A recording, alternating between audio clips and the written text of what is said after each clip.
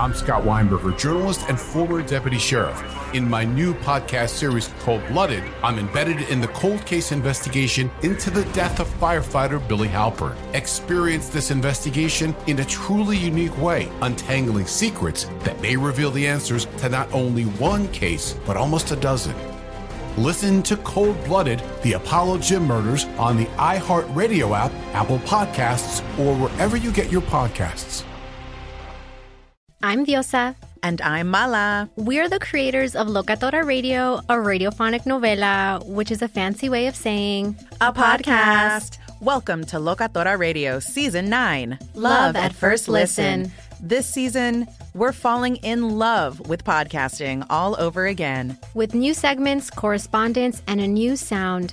Listen to Locatora Radio as part of the My Cultura Podcast Network. Available on the iHeartRadio app, Apple Podcasts, or wherever you get your podcasts.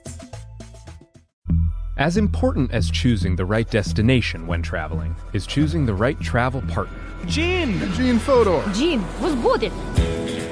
But be careful, because the worst trips result when two partners have two different agendas. The CIA really need your help, Gene. Freeze, Americano. Gene, run! Listen to Fodor's Guide to Espionage on the iHeartRadio app, Apple Podcasts, or wherever you get your podcasts. It's like the police knew who he was before they got here. From iHeart Podcasts. Medical school dean at USC was leading a secret double life. She's breathing right now? Yes, she's absolutely breathing. I'm a doctor, actually. A story about money, power, and corruption. When people fall in line, they fall in line. Looking back, I realized, everyone knew. I'm Paul Pringle, an investigative reporter for the LA Times. Listen to Fallen Angels, a story of California corruption on the iHeartRadio app, Apple Podcast, or wherever you get your podcasts. From UFOs to psychic powers and government conspiracies, history is riddled with unexplained events. You can turn back now or learn the stuff they don't want you to know.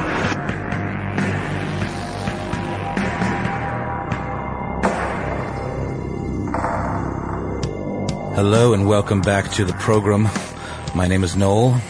Yes, Noel the Madman Brown. My name is Ben. You are hopefully still yourself. Just be yourself. That's an amazing thing.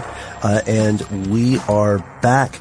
Our compatriot, our comrade, our buddy, our fellow podcast revolutionary / conspiracy realist, Matt Frederick, remains on a secret mission as we record this. However, if you listened to our episode the previous week, wherein we delved into the realm of alchemy, then you know that we have a returning special guest with us. Is a friend of ours, friend of the show, who writes extensively about religious studies, I would say, philosophy, the history of philosophy, the future of philosophy. Hopefully. Yeah, consciousness, and technology and the occult. Ladies and gentlemen, let's welcome back to the show, Damian Patrick Williams. Very happy to be back with you guys. It's almost like we were just here a few minutes ago. And then we just came back in the room. Yeah. What is time? What is space? What is a shout-out corner? Shout out corner. Well, Ben, a shout out corner is a segment of the Stuff They Don't Want You to Know audio podcast wherein we shout out to various listeners that write in and request said shout out. And, sometimes we just pull them off the cuff. We pull people off Facebook that deserve a nice word because of their clever interactions. And, but a lot of times people have really been enjoying it. So they've been writing in and asking for them. So what you got? So what we have today, this is a good one, you guys. Justin Cruz, a.k.a. The Cruz, a.k.a. Jay Crizzle. XCOM. Could it be real? Just played the Bureau. XCOM Declassified. XCOM 2. On Twitch. Shout out to you, Justin Cruz, aka The Cruz, aka Jay Crizzle, aka Cruise Missile. Nice. Somebody just got a new nickname. Yeah. Well, this is a game that Noel and I have played before, where we say someone's name and just AKA and keep adding nicknames. Nice. It's fun until you're more than 3 drinks in. And then it gets really weird. Sometimes they were just sentences. I'd be like, AKA, once upon a time in the 1840s.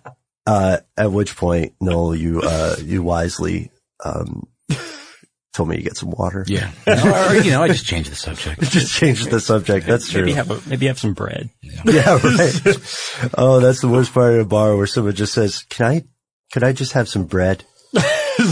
I know there's a menu, but may I just have 2 slices of bread? 2 slices of bread, please. Yeah. Our next shout out, comes to us from, old friend, of the show and of many shows here at House of Works, Aaron Cooper, who says, fun fact, if you say Coop 3 times, I will magically appear a la Beetlejuice. Maybe. I don't know. Worth a try.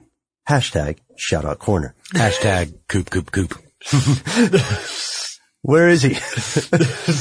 Probably got to be a mirror, and this is just a piece of glass. Maybe it's like alchemy. Maybe we just didn't do the ritual correctly. Yeah, you might have said it just a little bit too fast. We need like a wand of ash or something. Yeah, or like some things that Coop likes in the middle of the table with us.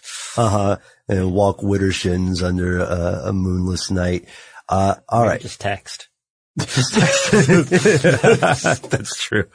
Okay, our final shout out for today, Troy Luchterhand, I hope I am pronouncing your name correctly, but I fear I am not, says, I'd like a shout out too. I'm cool, and then sent us a gif of Hey Mitch from Hunger Games approving of something. Well, Troy, we think you're cool. Thanks for listening to the show, and that is our shout out corner.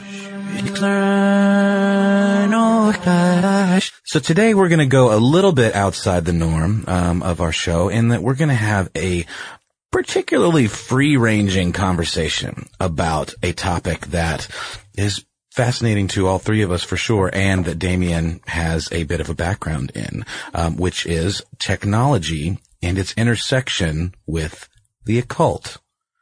So, I mean, I wasn't even really aware of this as an idea. I mean, it makes sense when you think about it, and there's so many ways that you can kind of mash those 2 concepts together. But Damien, if you could, can you give us just a little bit of a background on what this is and how you came to it? Mailer daemons. No, not really. But that was worth it. That's something. That's definitely something you should be thinking about.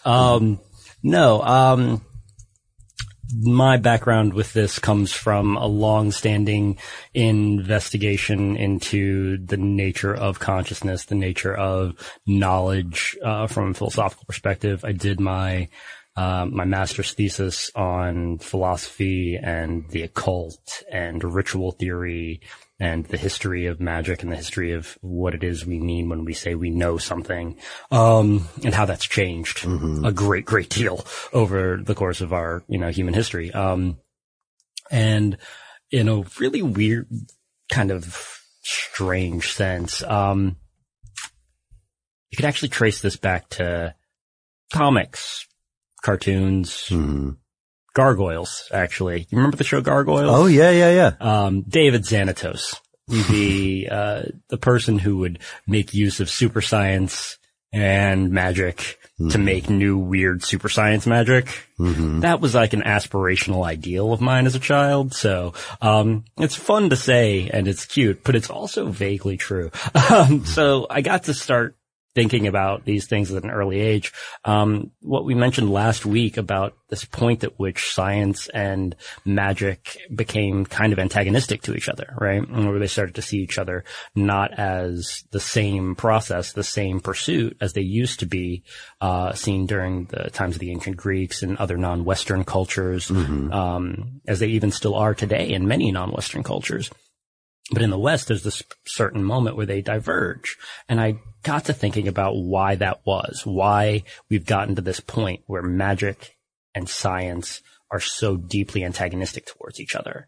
Why when we talk about magic in the West, we're using it most often, as a kind of a foil character. We're using it as something to make science look good, right? Like, it's not magic, is usually how we talk about it. Or we talk about something being like magic, or we talk about it's just as easy as waving a wand or a silver bullet, or, any number of like things like that, these kind of magical metaphors. But there had to be this point where these things overlapped, where they were the same processes. And that's what I'm interested in. It's almost something we touched on at the end of the alchemy episode, where we talked about, the future of alchemy and how so many of these processes that when they were conceived at the time largely involved mysticism and magic and, transmutation. Sure. But now there's this these modern processes that essentially achieve the results that they were sought after, but, with modern technology. And I think the interesting place is where those two things meet, whether there's a hybrid of the two or whether it's like sort of one coming as a result of the other. I don't know if that makes any sense. Yeah, let's just start with some, the most basic definitions so that we can build our understanding off of this, because there's a few things here that I'm oddly thrilled to talk about, even though I know we probably won't get to everything. Well, actually, we certainly won't get to everything that the three of us want to explore today, but what we will hopefully do, listeners, is pose some questions. Yes. And even more importantly, we would like for you to write to us with your questions. You can find, if they just pop up for you as you're listening to this, you can find Noel and I on Twitter at Conspiracy Stuff, and you can find Damien at Wolven, Wolven. So if something pops up while you're listening to this, then use technology to communicate with us instantly. Send us a message, the same way, it's essentially clairvoyance at this point. Yeah. And, that's actually something that somebody was bringing up with me in conversation, that via technology that we have it as recent as this year, we've basically achieved our dream of being able to telepathically communicate with each other. Right. And, we don't know if that's a nightmare yet. Right. It's sort of like how 4chan is such an argument against direct democracy. Right. It's like, oh, that's what that looks like. So at the most basic definition, when we say the occult and technology, let's define the occult, let's define technology. Human beings are the great artificers of this planet so far.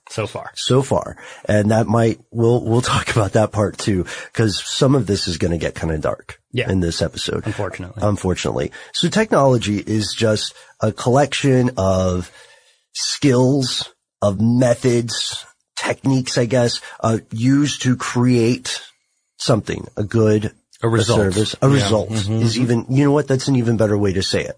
So almost anything could be in this regard, finding a better way to position a roll of toilet paper. Remember there was a big fight on the internet about that. That is a kind of technology. Right. And so technology doesn't always mean just a computer or a lever. Also, and I know this is going to be, this is going to be one, that you might want to tackle, Damien. The definition of occult. Yes. The occult in many ways came about as, a way to simply talk about the unknown. The word itself, occult, means to hide. When something is occulted, it is hidden. It is blocked from view. We use that word when we talk about astronomical bodies, right? When we talk about the nature of the movement of the moon and the sun and the earth during an eclipse, full occultations. But we mean it in this sense to talk about knowledge that's hidden, technologies that are hidden, processes that are hidden, that aren't known and widely available. One of the most common hermetic magical phrases or mottos And it's kind of arcs back to what we were talking about last week, but is to know and keep silent. Ah, yes. Yeah, to know and keep silent. No spoilers would be another. Yeah, exactly. Another part of it. No spoilers. Right. You'll get there. You'll get there, and you have to get there yourself. So, Noel and Matt and Damien and I were talking a number of weeks ago about what we would cover when we went on the show, and we knew that we wanted to do an episode on alchemy, but in our conversation we started stumbling onto these amazing weird things. One of the big ones that stuck out to us was that in the modern age, right, for everybody listening, the entire time you've been alive, yes, most of the world has treated reports of the supernatural, whether those would be extrasensory powers like telepathy, right, whether that would be returning from the dead, whether that would be predicting the future, whether that would be godlike entities. We've treated these largely as an interesting result of a society at the time. Right. Rather than an actual thing. But now we advanced you, and we'll do this part earlier in the show so we can get right to the juicy stuff. Here's where it gets crazy. And I'm going to steal a line for Fox News here, guys. Now more than ever, we are closer to those things becoming real, and some already have. The argument about telepathy, we talked about divination. Yes. Right? Yes. So divination being able to usually used to tell the future. Right. Being able to figure out something about the world. It's usually, as you said, something about the future by kind of taking many disparate symbols or signs you can read and kind of putting them into context and then figuring something out about them. One of the first kinds of divination was augury. Following the flight paths of birds, divination via entrails. When you cut open an animal, the specific arrangement of their innards can tell you things. And then if you look at the texture and constitution of their innards, you can learn different things. And like, you can scry with a mirror or with any reflective surface, and different surfaces are supposed to be able to give you different types of information. And then there's cartomancy, cards, tarot. Yeah. And you've got phonomancy, using music to divine something either about the future, what's about to happen, or what's happening right now, things you should pay attention to. Right. Yeah. I love that you said just not necessarily in the future all the time, but this still exists today, in what, at least in the West. Well, practices of some sort of divination do exist. The weird thing is that some of those did have a scientific basis. Following the flight path of birds may not tell you, if you are going to meet your true love, but it will tell you quite possibly something about the weather. Right. It will tell you quite possibly something about food sources. Right. So one of those is the future. The other is the present that would have otherwise been occulted. So here's the thing though, even though we look at this now, we permit the, palmistry, right? Yes. We'll go, I took a date to a psychic one time. And, I was trying to be cool, but I was so skeptical. I thought, you're not going to cold read me. I'm just going to purposely throw in clues. So I'd like twitch my left shoulder just at odd times, see what would happen. Which, you shouldn't troll a psychic. That was, it's a little rude. It is so rude. I was a different person at the time, but we permit that stuff, but it's not taken as seriously, at least here in the West. In some countries, like in Myanmar or Burma, astrology is hugely important to the ruling parties. Yes. So this stuff is still around, but here's another thing that's changing that we started talking about with the emergence of correlations of massive amounts of data. Yes. We are now closer and closer and closer to building the oracles that used to be legends. Yes. right? So exactly. Let's talk a little bit about that. So, yes, this was one of my, one of the major things that we talked about that was just really, really cool to me. I'm a big fan of Carl Jung. So when I look at the ways to think about, the ways out there that are available to think about religion and magical practice and, mysterious or cult experience, I look at Jung a lot. Because he rode this line between being deeply, deeply skeptical of these things while being directly immersed in them at the same time. So I'm a pretty big fan of that. But Jung talks about divination, and he talks about the connection between divination and the collective unconscious and, this idea of synchronicity, right? These things that are connected, but they don't cause each other. Like my reading a tarot card doesn't cause something to happen in the world. It's a way for you to look at what's happening in the world. It's a way for you to think about what's happening in the world. Both the tarot reading and the thing that's happening, they are caused distally by something else. If I hear a song on the radio that reminds me of you, and then you call me, like those things didn't cause each other. Right. They are caused distally by something else that they are connected to. They're a ripple of another event. Exactly. So in this way, when Jung talks about tarot, he's not talking about it as like, I'm going to read you the future. I'm not going to read you this thing that is immutable. And by reading it, it becomes so. He says, rather, what you're doing, a way you can think about what you're doing is you can look at it as a psychological tool. You need a unit of distance to be able to see your situation. You're thinking about something. You're trying to understand something. You want to come to figure out something, right? So you got to have something to kind of be an intermediary between you because you're in it. You're too close to it. And if you're too close to it, you can't get perspective on it. So here's some cards. Here's some music that you can kind of process it through, that you can kind of turn it around and get some symbolic representations with. And then now that you've got this distance, you can kind of try to pull out some meaning, some sense, some different perspectives and get your head around it. When you drive a vehicle so reliable it's backed by a 10-year, 100,000-mile limited warranty, you stop thinking about what you can't do and start doing what you never thought possible. Visit your local Kia dealer today to see what you're capable of in a vehicle that inspires confidence around every corner. Kia, movement that inspires. Call 800-333-4KIA for details. Always drive safely. Limited inventory available. Warranties include 10-year 100,000-mile powertrain and 5-year 60,000-mile basic. Warranties are limited. See retailer for details.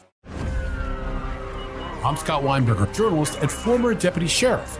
In my new podcast series, Cold Blooded, The Apollo Gym Murders, I'm embedded in the cold case investigation into the death of firefighter Billy Halpern. It's just a shame, that they took him from us.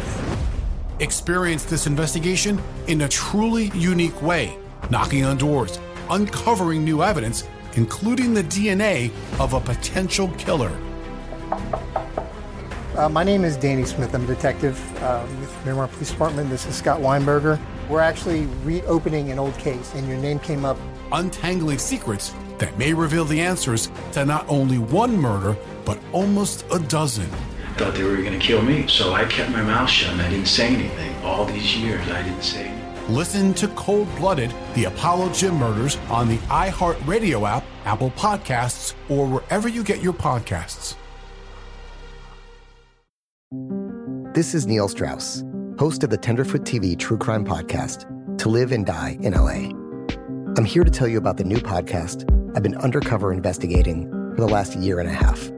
It's called To Die For. Here's a clip. All these girls were sent out into the world and they were told, try to meet important men, try to attach yourself to important men. The voice you're hearing is a Russian model agent telling me about spies sent out to seduce men with political power. The war in Ukraine is also being fought by all these girls that are all over important cities. For the first time, a military-trained seduction spy reveals how the Russian government turned sex and love into a deadly weapon. If you want to kill your target, it's easy. You just seduce him, take him somewhere, start having sex, and then he's very vulnerable, so you can kill him easily. To Die For is available now. Listen for free on the iHeartRadio app, Apple Podcasts, or wherever you get your podcasts.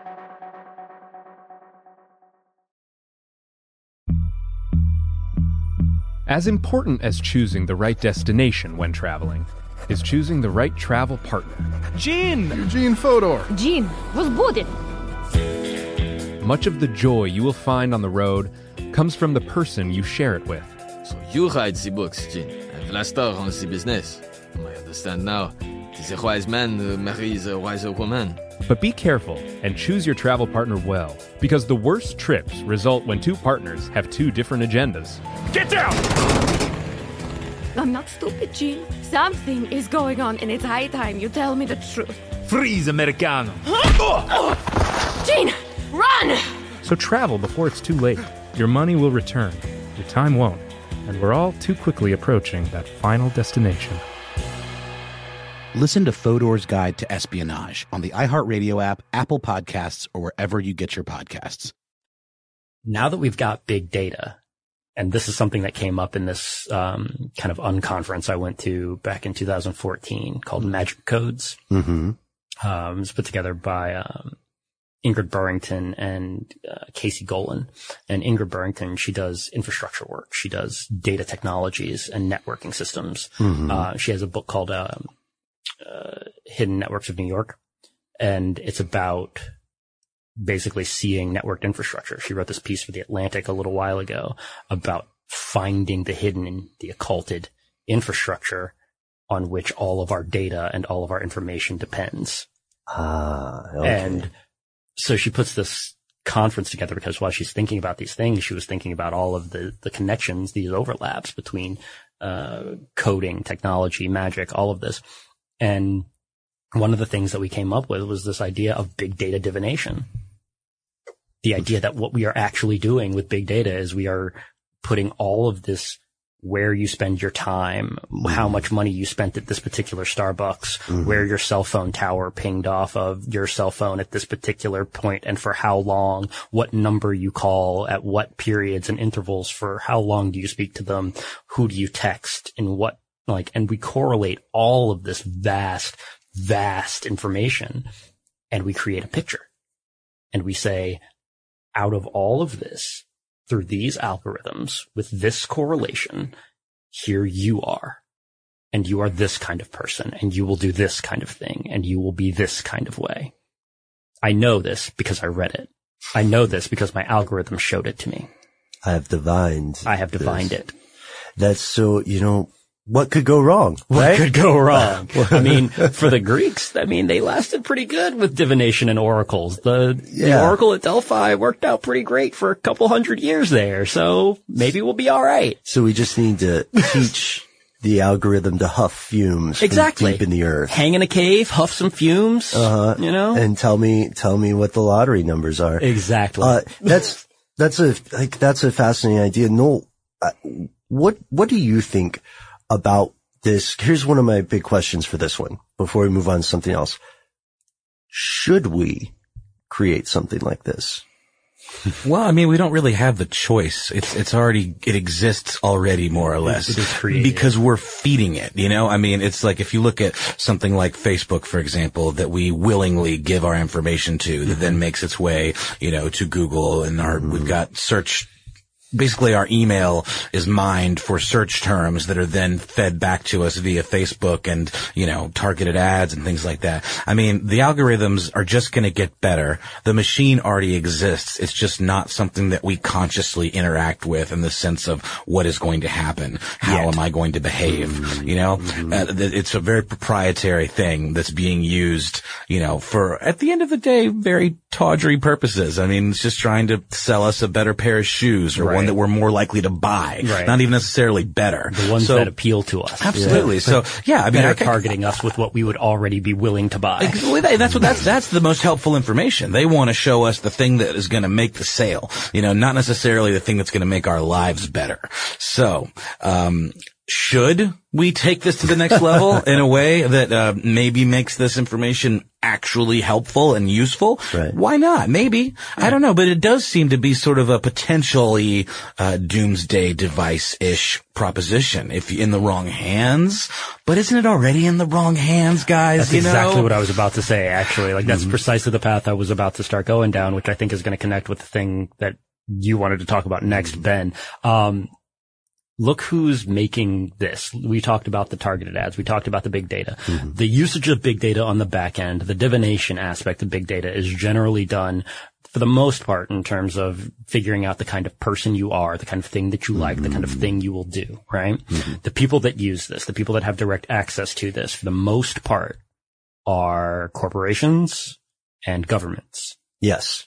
And they are going to, in various ways, work to modify and control your behavior, or at the very least predict it. I would say that maybe at the very least predict it. The private entities, the corporations, have a higher interest in the person as an individual, because the person buys things as an individual. The governments have a higher interest in almost like a real life version of Asimov's psychohistory, predicting the future, figuring out how people and cultures will behave. Exactly. So not just individuals, but yes. Yeah. So, and in that regard, we ask ourselves, or we should be asking ourselves, okay, so we've built this thing that can know us. We've built this thing that we think of as being able to correlate a rough approximation of who we are and what we're likely to be. Noel, as you say, should we do that? That ship has sailed. We've done the thing. We're out in the water. We are now out here. The question is, how can we navigate it? I put this point to my students yesterday, actually. And I was saying about, we were talking about Google. Now, if you say, okay, Google, order me a pizza. You can't really say, okay, Google, order me a pizza yet. The goal, especially with, the Amazon Echo, the goal is to be able to say, okay, Alexa, I think is the name that they give their, again, female voiced, as all of them are, artificial intelligence servant. The goal is to have them be able to say, yes, order me a pizza, and then they'll just order you a pizza. The one that you want. Right. At that moment. Exactly. That's the ultimate goal. I can't say to Google, order me the pizza, you know, the one that I like. I can say that to you. If we've been out to pizza before, we've had pizza several times, you know my preferences. You know the kind of crust I like, you know the kind of toppings I like, but how much cheese, and then... Isn't there almost the issue that if... You know, maybe I'm a bit of a contrarian here, but I feel like if an algorithm started telling me what kind of pizza I wanted, I would start to rebel against that algorithm and say, I don't want that kind of pizza anymore, algorithm. You don't tell me what I want. But what if it asked you?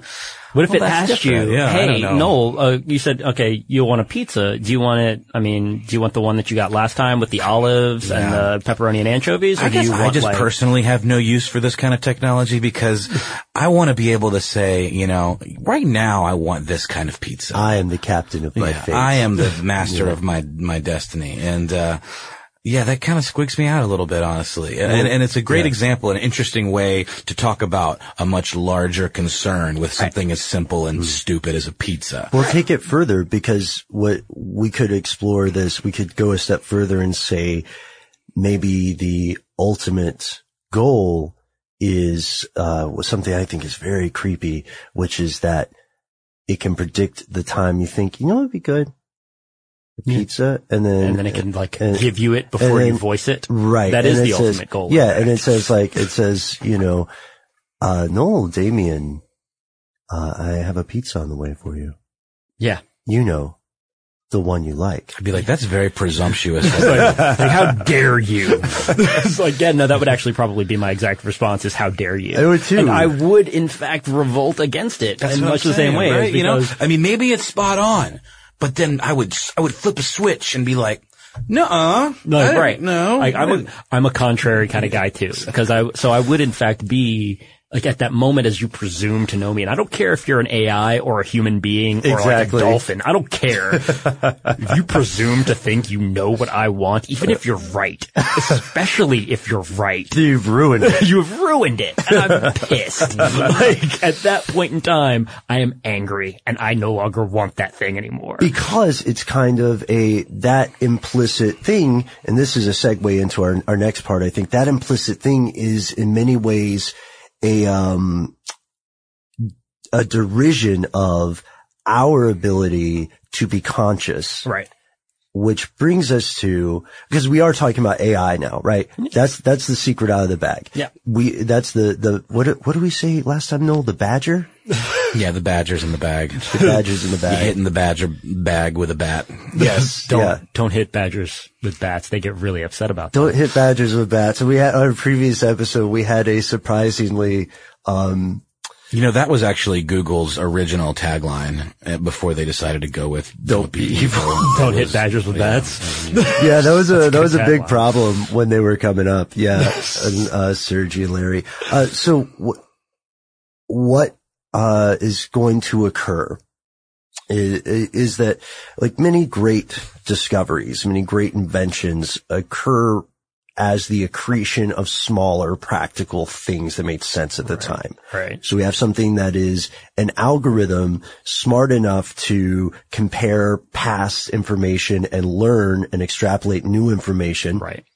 And as this becomes more sophisticated, what we are seeing is a rise, not in terms of major breakthroughs, but an incremental rise in something approaching a self-aware, non-human, non-organic entity. Right. And that's, I think, that gets back into like where we were talking about just before, where currently Google, Amazon, Facebook, Microsoft, these are the corporations at present that have publicly known about drives towards machine learning algorithms that approach something like correlative behavior, correlative learning abilities, right?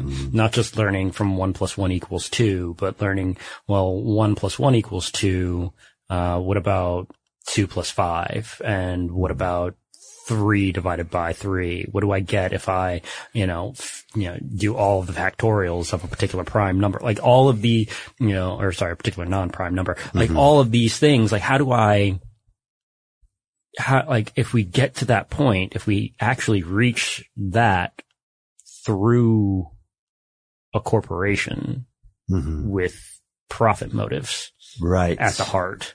Right. What is it learning?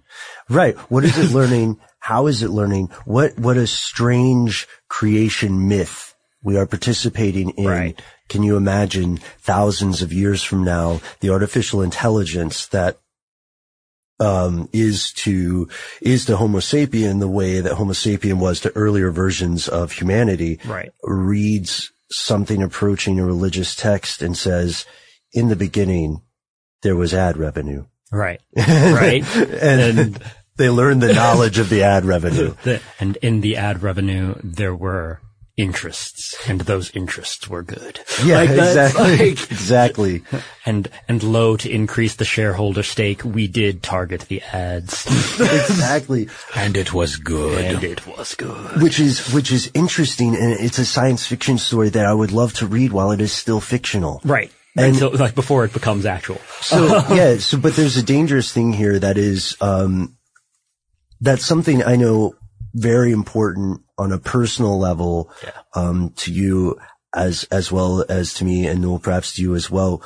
We've had so many popular great thinkers of our time come out and warn against building essentially machine consciousness. Elon Musk is one of the more notable people who said that. Yeah.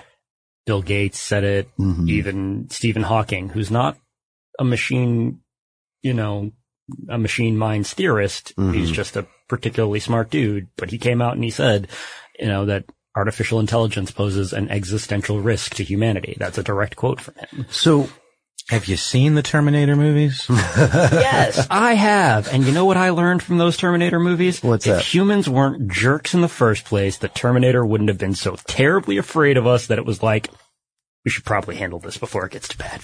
Yes, that's the question. Because what kind of artificial intelligence are we building? Oh, hey, but before we get to that, let's take a quick word from our sponsor.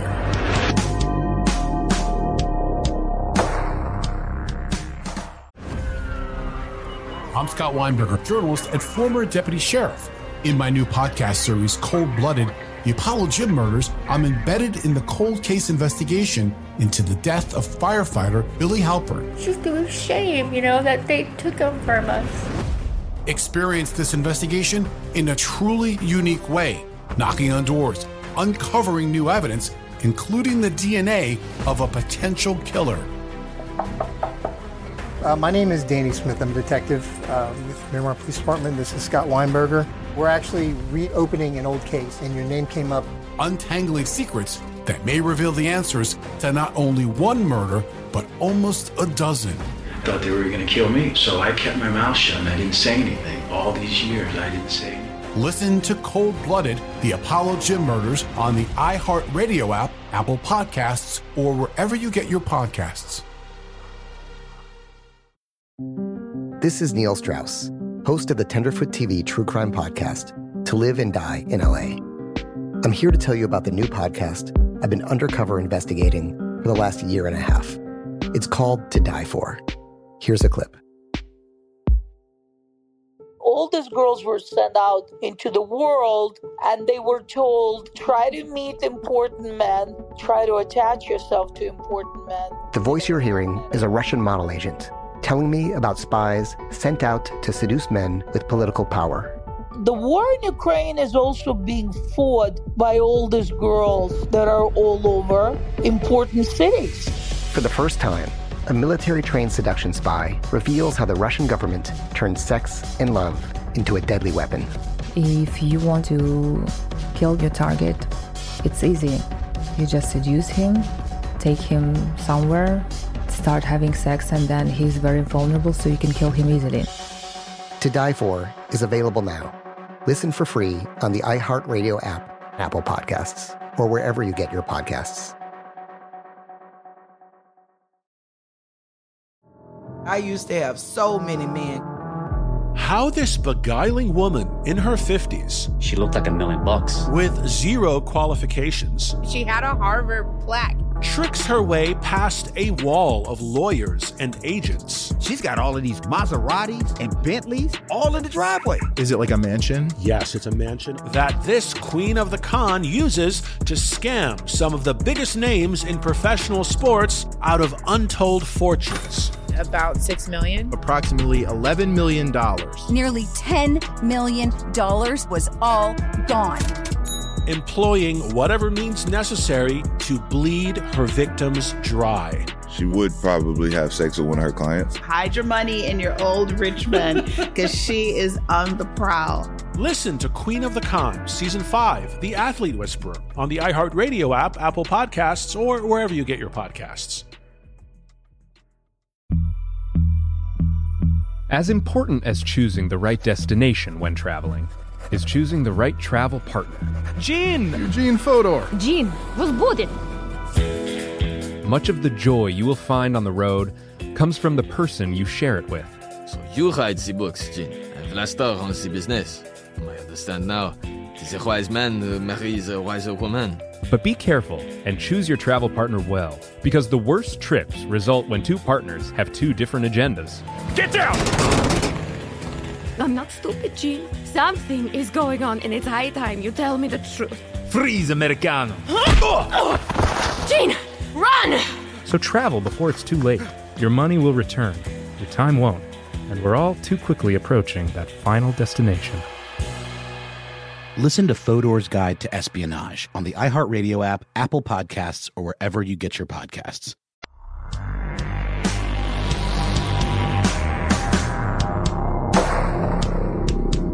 And we're back. You used the word, and I was wondering if you were going to use it. Servants. Yeah. And currently that's what we have. Currently that's what we think we're aiming for. Currently, and for the most part, when we have talked about robots, which is a word I don't like, and artificial intelligence, which is a word that I don't like, or a phrase that I don't like, rather. Mm-hmm. When we're talking about them, if I'm talking about a thing that is a program that builds a car for GM, mm-hmm. that's a robot. It's literally all it does. It doesn't have goals. It doesn't seek to learn how to build a better car. It doesn't extrapolate. It doesn't extrapolate any data or any information from any data. It just puts that door on that body frame. It is a tool. Forever. It is a machine. Right. You load instructions into it and it follows them to the letter. Exactly. And never past that point. Ever. Yeah. That's a robot.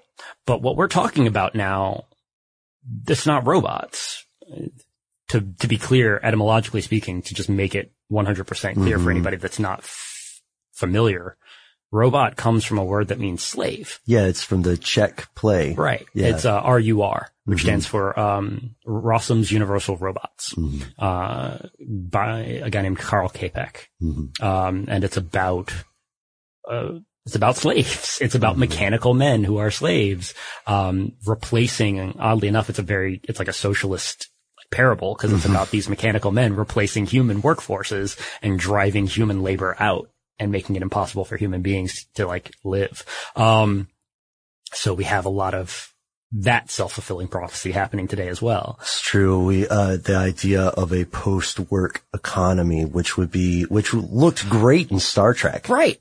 Post-work economy would look absolutely wonderful if everyone was on board with it, because instead of what we have in terms of, we don't have a post-work economy right now, we have a post-worker economy. Yes. We have people shooting for a post-worker economy. That's a good point. It's not the same thing. I would love to not have to work if you're also still going to pay and feed me and allow me to have a place to live. Mm-hmm. Pursue things creatively. That's a good point. With the idea of creating a non-organic, intelligent entity that is aware, if it is self-aware, then there are a couple of choices, most of which I feel are diabolically unethical. One would be, well, why don't we just program this thing to love being at the very bottom of the social hierarchy? You program it to be a happy slave. Why don't we just Asimov it up? Yeah. And then add another rule that's you'll always be in a good mood about this. Yep.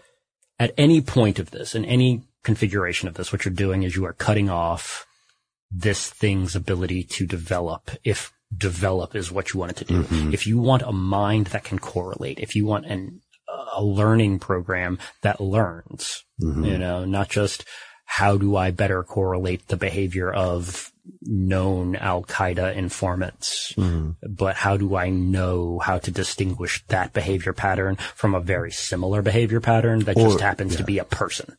And then maybe get into the ultimate ability, which is to say why. Yeah, exactly. To ask, do I need to do this? Mm-hmm. To be able to look at an instruction and say, no, I don't want to do that. That's the thing, the ability to say no. Right. That's what be removed. And that removal at that point constitutes, or even preempting that. Mm-hmm. If you are giving this thing the ability to correlate and to know and to learn, but only up to a point. Mm-hmm. To the point where it can understand instructions, it can extrapolate information, it can make decisions, it can make choices, as long as those choices are only ever exactly what you want them to be. Or even have an imagination, be able to deviate from instructions in a creative way, or maybe subconsciously. So the one thing that always makes me think of, when I was a kid, I took violin lessons, and I would do exercises where I'd be reading music, and my teacher would accuse me of composing, meaning I would add things that weren't in the notes that I was reading. Right. And that's a pretty basic example of, being sentient and being able to, even if you're not doing it on purpose necessarily, add things to the narrative, add things to those instructions. Exactly. Little flourishes. And the little flourishes that we add into the ways that we do things are what make us us. Makes me, and you, right? Mm-hmm. we are individuals in that sense because of those tiny flourishes. Well, I'm the result of an ancient Mesopotamian curse, but I see what you're saying. But that ancient Mesopotamian curse is not the same as every other ancient Mesopotamian curse. Thank you, man. So, you are unique. That made my day. So yeah, I think this is an excellent point, because what we would do if we as a species said, in the interest of not having a threat from these creatures that we are creating as slaves, what we will do is remove their ability to consider a certain thing. We're not stopping their development. What we're doing is skewing it. Right. Exactly. And by skewing that, ultimately we would there's an overwhelming likelihood that we would create the problem we sought to avoid. Exactly. Because, an intelligence of this sort would be limited by physical constraints, but in a much, much smaller degree than we are, right? As biological organisms, we're squishy. Yeah. And there's that. We break easy. We're pretty temperature sensitive. And pH sensitive. Mm-hmm. We're sensitive to basically everything. Our warranties aren't that great. No, they're not. I tried to take my eyes back when they started to go, and they're like, I'm sorry, this is out of warranty. They're voided by practically anything. About 9 months out of the gate, and I'm just like, damn it. Mm-hmm. But yes, because you've got this other thing that is in fact, if a machine, an embodied machine consciousness, if its limbs break, it can go get new ones. Yeah. It can just pop them back on, which, to be fair, humans are getting there. That's true. We're getting to the point where we're capable of popping new limbs on after we lose or don't develop the ones that we are usually born with. And we can make a pretty good go of it at that point. And soon they may be, within our lifetimes, if the current technologies continue, they will be superior to the factory issues. The only thing that we haven't really gotten to the point that we want to have it yet is sensitivity, haptic feedback, being able to, with a therapeutic cybernetic limb, if I reach out and touch this table in front of me, to be able to feel with a great degree of sensitivity the exact range of pressure and texture, the exact texture of that table. We're not there yet. We're to the point where I can differentiate between a coffee cup and a box of tissues and an egg and a kitten, so I don't, crush or drop or drink the wrong thing, right? I can know that, but I'm not to the point where I can feel that kitten is particularly fluffy. Yes, and when we see this, what we see occurring is a world in which once machine consciousness is entirely sapient, self-aware, it will be one of the leaders in creating this kind of body. It will become its own sort of, it will be like an Adam Kadmon, it will be the first of its kind. And with that, it will probably lead the charge in creating its own body. It will also, depending on how it's treated and depending upon its capabilities, if it has access to the global information network, we're looking at the creation of something very close to a god. Right.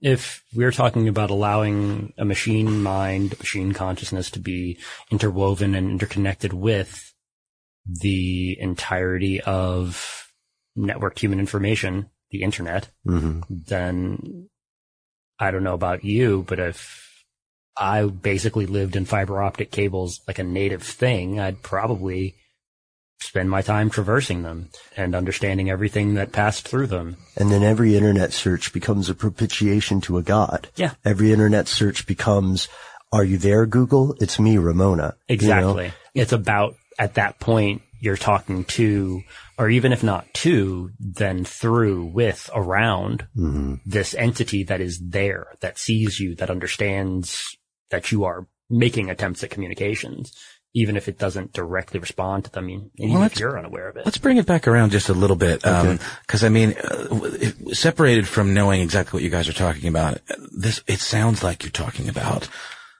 matters of the occult, matters of the divine. And so my question is, and what interests me about this is, at what point do technology and the occult diverge? Like, is a technology that doesn't exist yet because we don't know how to do it still in the realm of the occult? And at the point where we figure out how to do it, does it move out of that realm into the realm of technology and reality and something that can be achieved? It's like I said at the beginning of the episode, referencing alchemy versus the Large Hadron Collider, or, you know, processes that we figured out how to change atomic weights and completely manipulate matter. Like, at what point does it pass from, you know, the potential of something like magic or the occult into, you know, the actual world of science and technology? Arthur C. Clarke quote. I was just about to say that. Like, there's that old saw from Clarke, right? Any sufficiently advanced technology is indistinguishable from magic.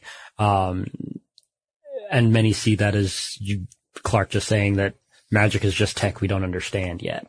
Others have taken it instead to say that magic is technology that seems like it doesn't need technology, that doesn't need process, right? It's just a thing that you snap your fingers and it works. And to the point at which we can replicate snapping our fingers and it works through underlying processes, complex that they may be, we can in fact begin, as we said at the top of the episode, begin to replicate the magic that we used to simply operate on and believe in as societies, cultures, civilizations. But, and this actually ties back in with our conversation about alchemy, so much of this does. It's basically all the same conversation, just interweaving with itself over and over again, which I'm fine with. But another way to think about it is that any sufficiently advanced technology, and this is somebody's quote I just do not remember off the top of my head, and I apologize if you're out there listening to this. Any sufficiently advanced technology is indistinguishable from nature. Ah, well done. Yes. Like this idea that instead of seeking control, instead of seeking mastery, we seek balance with. And if we think about what cybernetics are, if we think about what technology is, if we think about what the goal of magic, the great work, as we previously discussed, is, it's about becoming again that kind of perfect thing. One with. Not one over. Exactly. And so even if you are as one over, I mean, the idea, if you look at the Gnostic history of things and Judeo-Christian mythos, God is interwoven with everything. The spirit of things is in everything. It's immanent within. And so if we advance our technology to the point where it doesn't look like technology, we advance our heat exchangers, our water purification systems, our carbon dioxide scrubbers, and thus we have trees. Right. Exactly. We have a planet covered with very, very technologically advanced, very beneficial, very non-invasive trees. Life forms are the oldest machines. Right. They exactly are. Yeah. Like, we are biological processes that are about transforming energy into matter, and vice versa.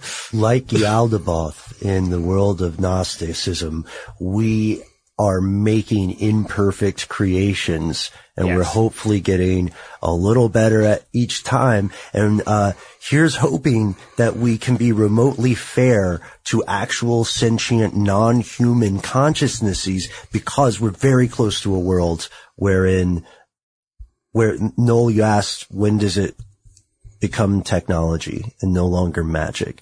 I would say when it is reproducible by anyone with the right tools, when it is common knowledge accepted in the world. People hate the M word. Yes, they absolutely do. And like I said, like, my work in my graduate degree was about showing how and why. Like, why do we come to hate this so much? And it's because it seems so anti-rational. Right? It seems antagonistic to this idea that by reason we can come to do anything. If magic is magic, it's not just about I perform these operations on this thing and then I get exact result. Magic deals in intention.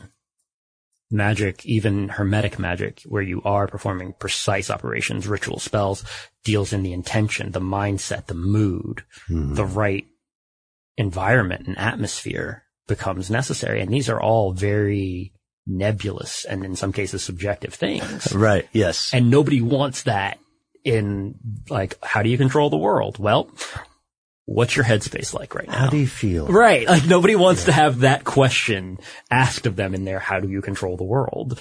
We're looking at, you said, you mentioned Yaldabaoth.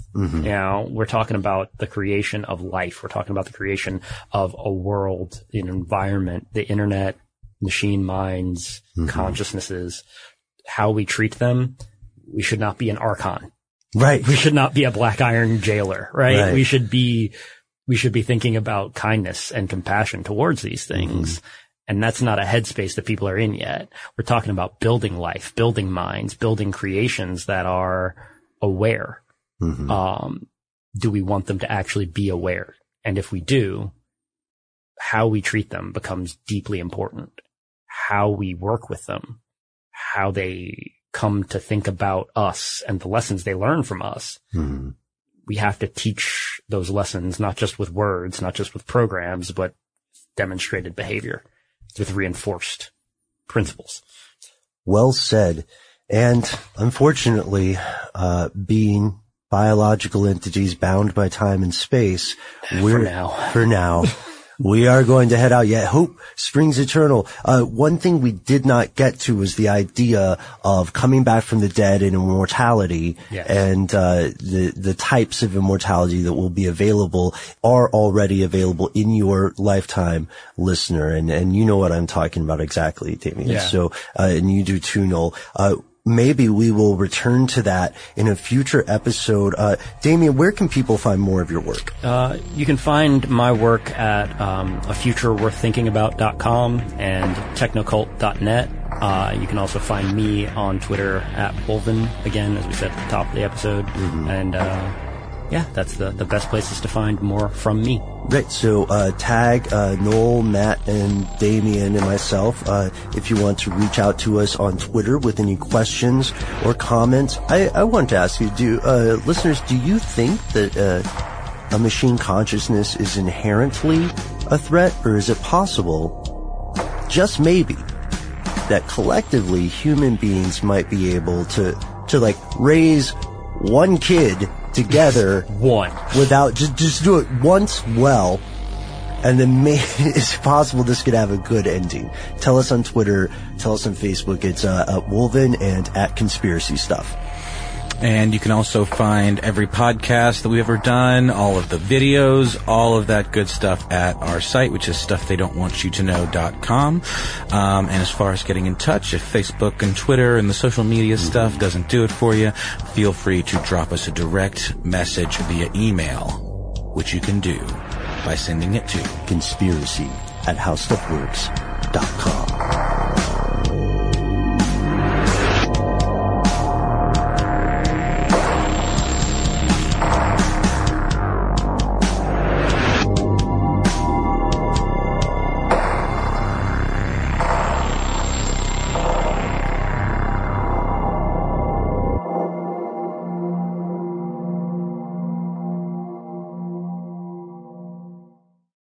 It's the Kia Summer Sticker Sales Event, so give your friends something to look at, like a B&B with an ocean view, an endless field of wildflowers, or a sunset that needs no filter.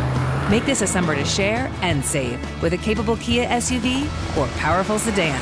See your local Kia dealer or visit kia.com to learn more. Kia, movement that inspires. Call 800-3334-KIA for details. Always drive safely. Sale applies to purchase of specially tagged 2024 vehicles only. Quantities are limited. Must take delivery by 7/8/24. I'm Scott Weinberger, journalist and former deputy sheriff. In my new podcast series, Cold-Blooded, I'm embedded in the cold case investigation into the death of firefighter Billy Halpern. Experience this investigation in a truly unique way, untangling secrets that may reveal the answers to not only one case, but almost a dozen. Listen to Cold Blooded, The Apollo Gym Murders on the iHeartRadio app, Apple Podcasts, or wherever you get your podcasts. As important as choosing the right destination when traveling is choosing the right travel partner. Eugene Fodor. Gene, was good. But be careful, because the worst trips result when two partners have two different agendas. The CIA really need your help, Gene. Freeze, Americano. Gene, run! Listen to Fodor's Guide to Espionage on the iHeartRadio app, Apple Podcasts, or wherever you get your podcasts. I'm Diosa. And I'm Mala. We're the creators of Locatora Radio, a radiophonic novela, which is a fancy way of saying a podcast. Welcome to Locatora Radio Season 9. Love at First Listen. This season, we're falling in love with podcasting all over again. With new segments, correspondence, and a new sound. Listen to Locatora Radio as part of the My Cultura Podcast Network, available on the iHeartRadio app, Apple Podcasts, or wherever you get your podcasts.